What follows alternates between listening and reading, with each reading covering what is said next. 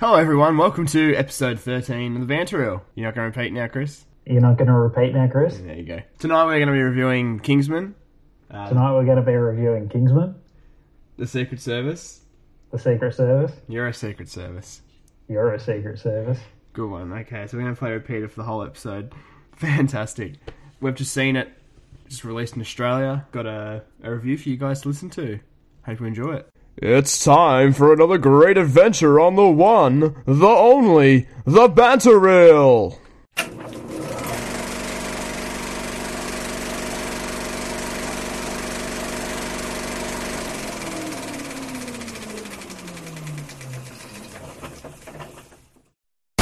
Kingsman is an international intelligence agency. What do these do? Electrocute you. Don't be ridiculous.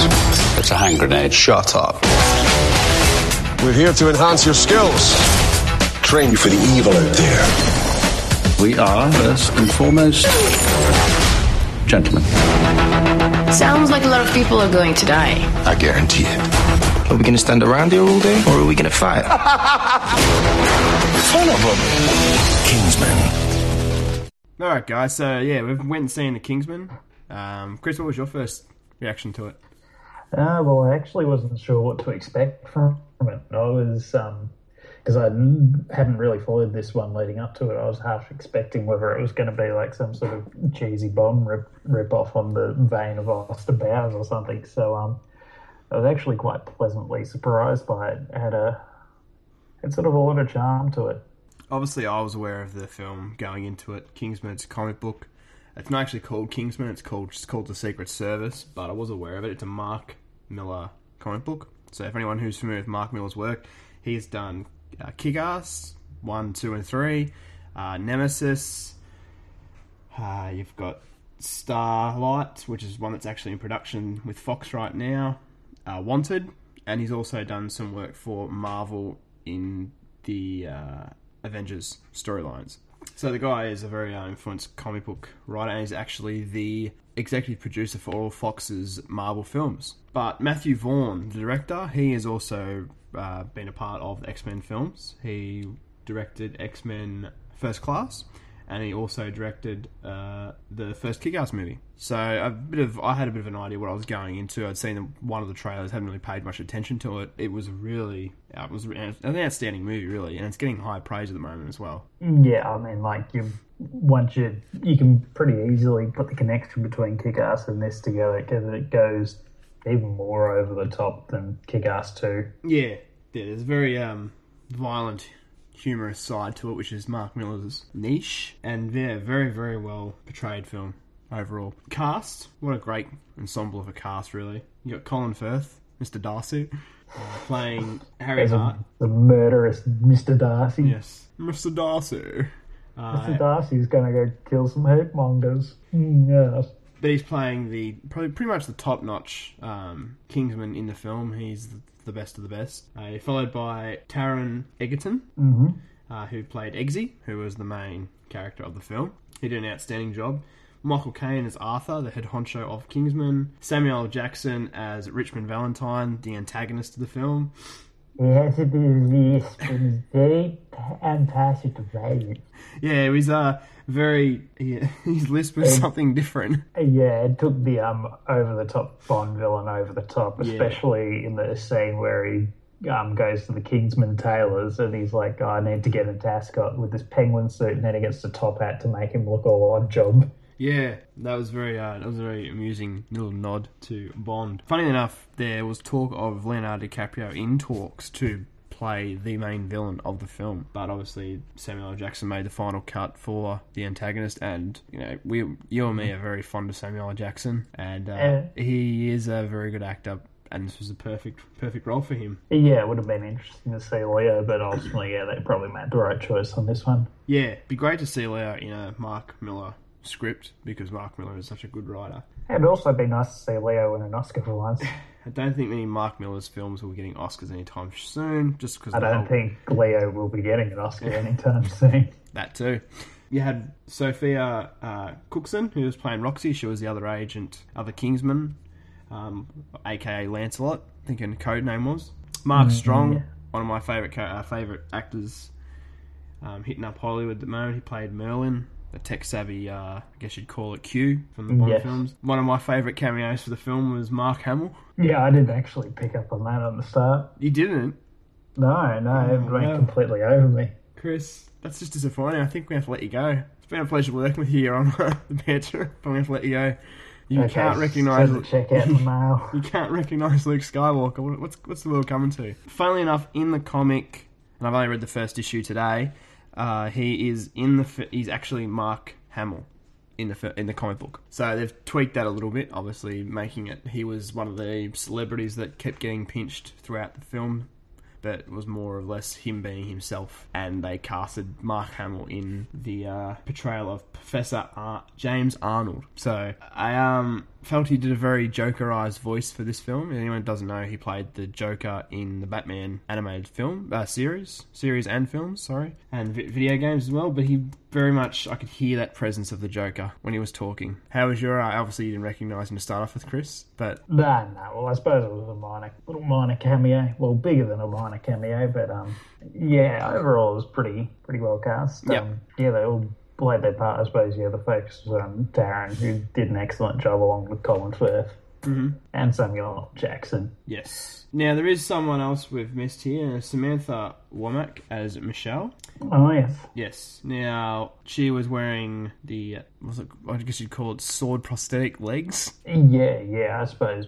I wonder if this is a nod to the Blade Runner, the South African disabled runner that's recently been through the trials. The name's escaping me, but his nickname was the Blade Runner, if I recall correctly. So I wonder if that's a reference to that, considering prosthetics are blades.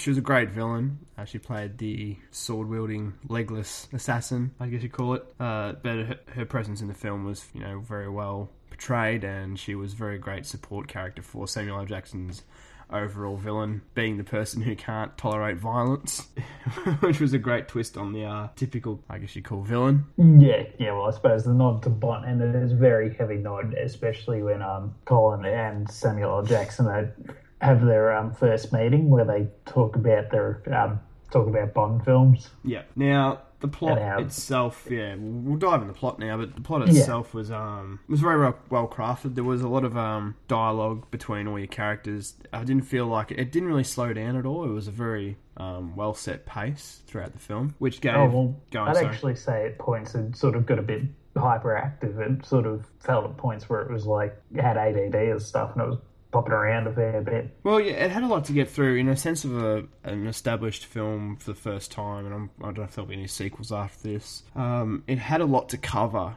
in the time that it had. Obviously, you've got a kid who is a rough nut. He's had a hard time in his childhood, and he's still having it now, like growing up in the projects of England, and he's had to... you've got to try and develop that character as quickly as possible. So he's got his training, he's got to... become that character that initially is the hero of the day. So there was a lot of stuff to cover in it. Yeah. Well, I suppose there were certain scenes where it got to the point where it's doing quick cuts. I suppose the first one where Harry meets the professor and blows his head off. Yep. During all the training montages happening as well, plus more exposition into Richmond Valentine as well. And with the cuts and the pacing, it felt like it was like, whoa.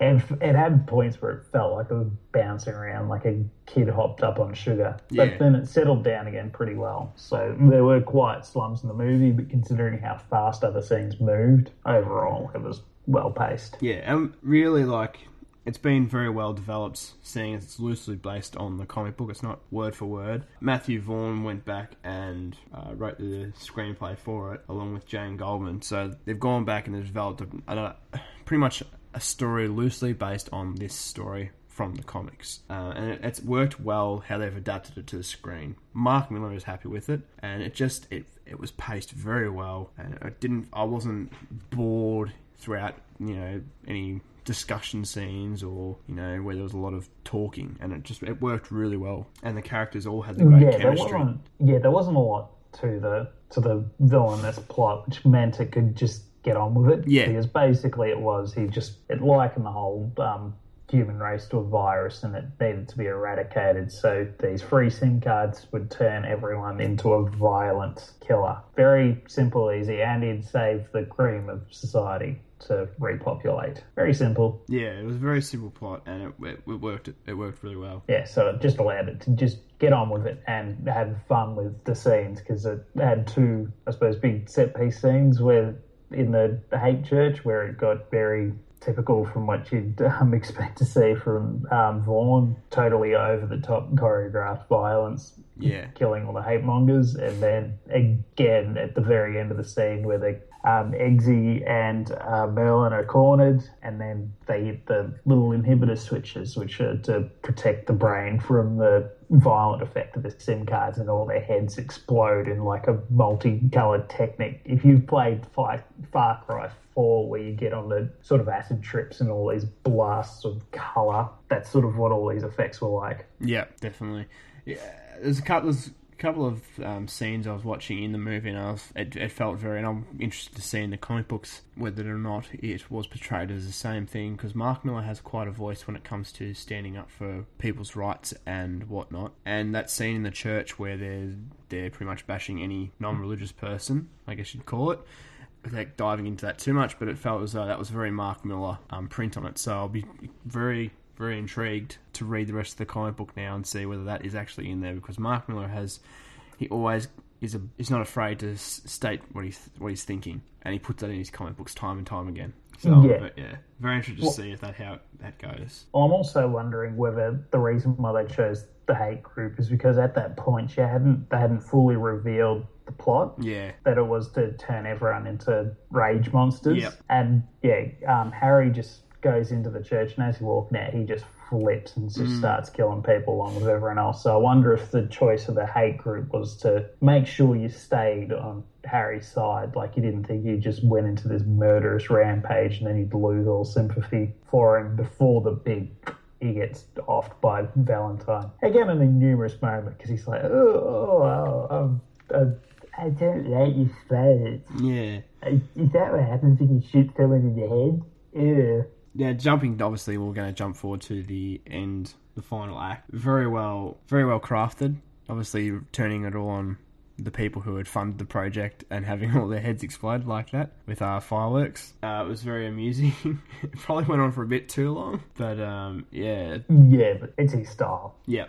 So it was very well done. I enjoyed the end scene with Samuel L. Jackson's demise. It's still being violently ill from the thought of violence, even at his own death. Yeah, he just couldn't deal with it. No. He said, he'd like, as soon as I see it, I'll just be like, throw up. Actually, what I will say is that very last scene where he's with the Scandinavian princess. Yes, if you're wondering how you get anal, you got to save the world.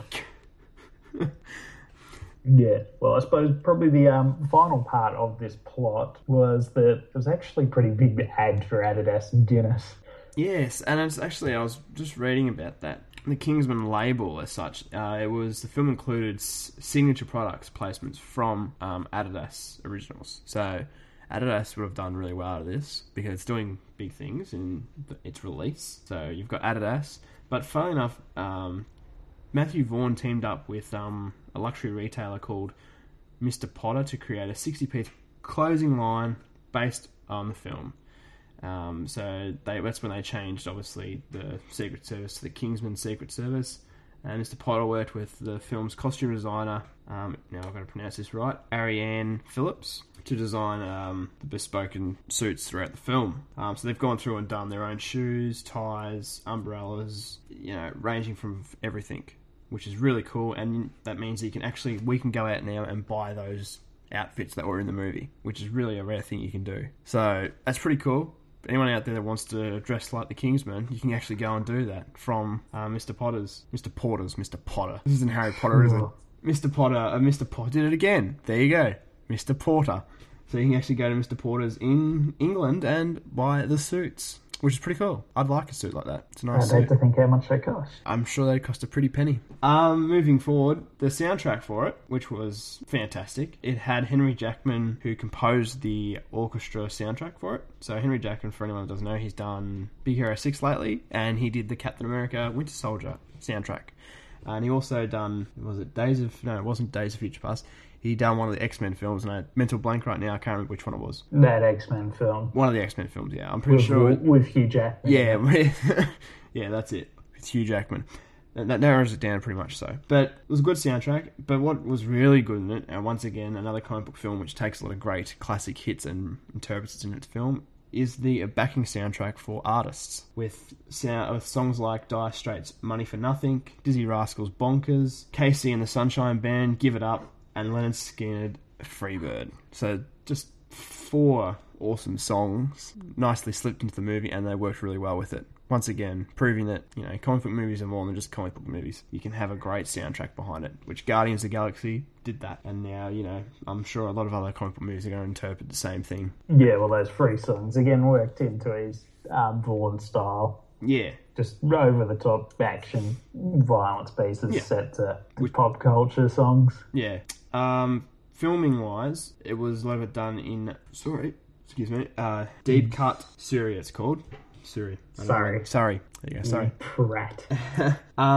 So it was filmed over 2013. So obviously when Matthew Vaughn stepped out of X-Men, 20th Century Fox announced that he would be doing this one, and it was filmed from there from 2013 onwards to 2014, early 2014, with some scenes filmed at the Imperial College London, which is obviously very prestige or very well used in films from the last 20 years. Same with the Alexandra Road Estate in Camden. So yeah, there's some really historic places used there. This film was so British it shat the Queen. But yeah, no, it was, you could see those iconic buildings that were used in other films. One of them was used in Matthew Vaughn's X-Men First Class film.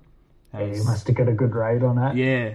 I'll be back here a couple more times if you give me a discount. Now, the release was actually done in London on January the 29th this year. They also did a live premiere whilst in Glasgow, so they were feeding it to Glasgow. And Mark Millar, being the great guy he is, he hosted a charity screening for the film in Glasgow to raise money for the school he went to, which is always a good little ploy for the film and to help out wherever he can. He's very charity-based minded. And for the release, they actually re-released the comic on the 14th of January as a paperback. So I'll be looking forward to try and track that down because I've only got a digital copy at the moment. Will you be reading it, Chris? Yeah, look at the comic book.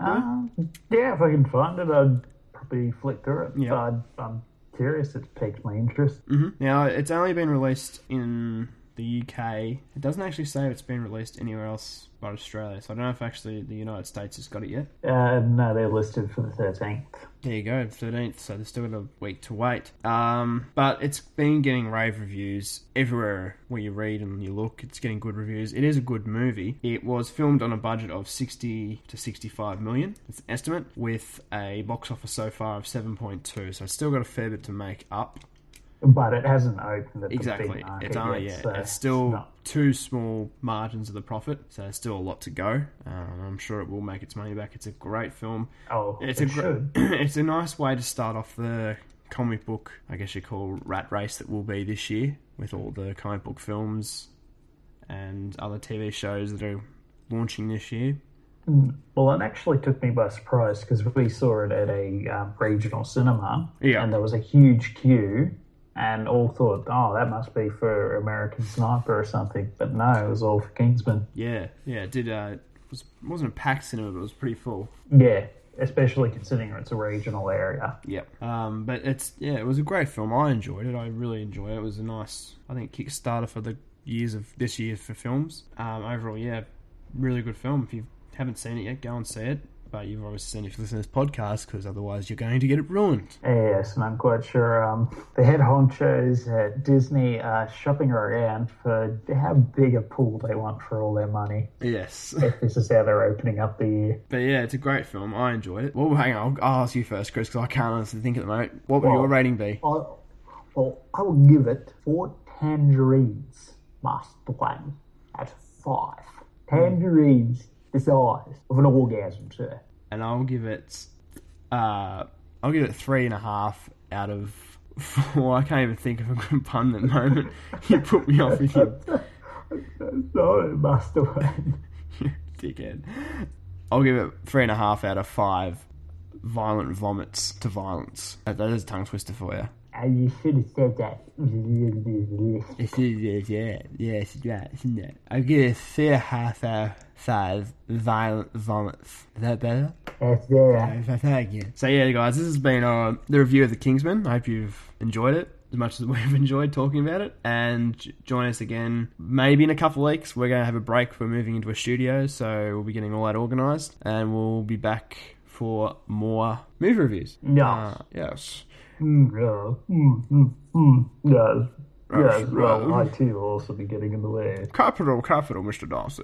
I am Kieran Darden, and he is Chris Buffett, and you should be thankful that there mightn't be a review next week, because it would be 50 Shades of Grey otherwise. Christ, no. We are not doing... Just put it out there, guys. I think I'd prefer a break rather than review that one. We won't... Just any people who think, well, we might actually do 50 Shades of Grey, it's not going to happen. We might save that one for April 1st. Yeah, nothing at the moment, so don't hold your breath on that one. So yeah, thanks for joining us, and we'll see you next time. Bye-bye. See ya. Hey, this is Kieran from The Halftone Effect. Do you like comics? Then be sure to check out our other podcasts, where we review, interview, and check out all the latest news in the comic book realm. You can check us out on SoundCloud, Stitcher, iTunes, and all social media websites under The Halftone Effect. Be sure to check it out, guys.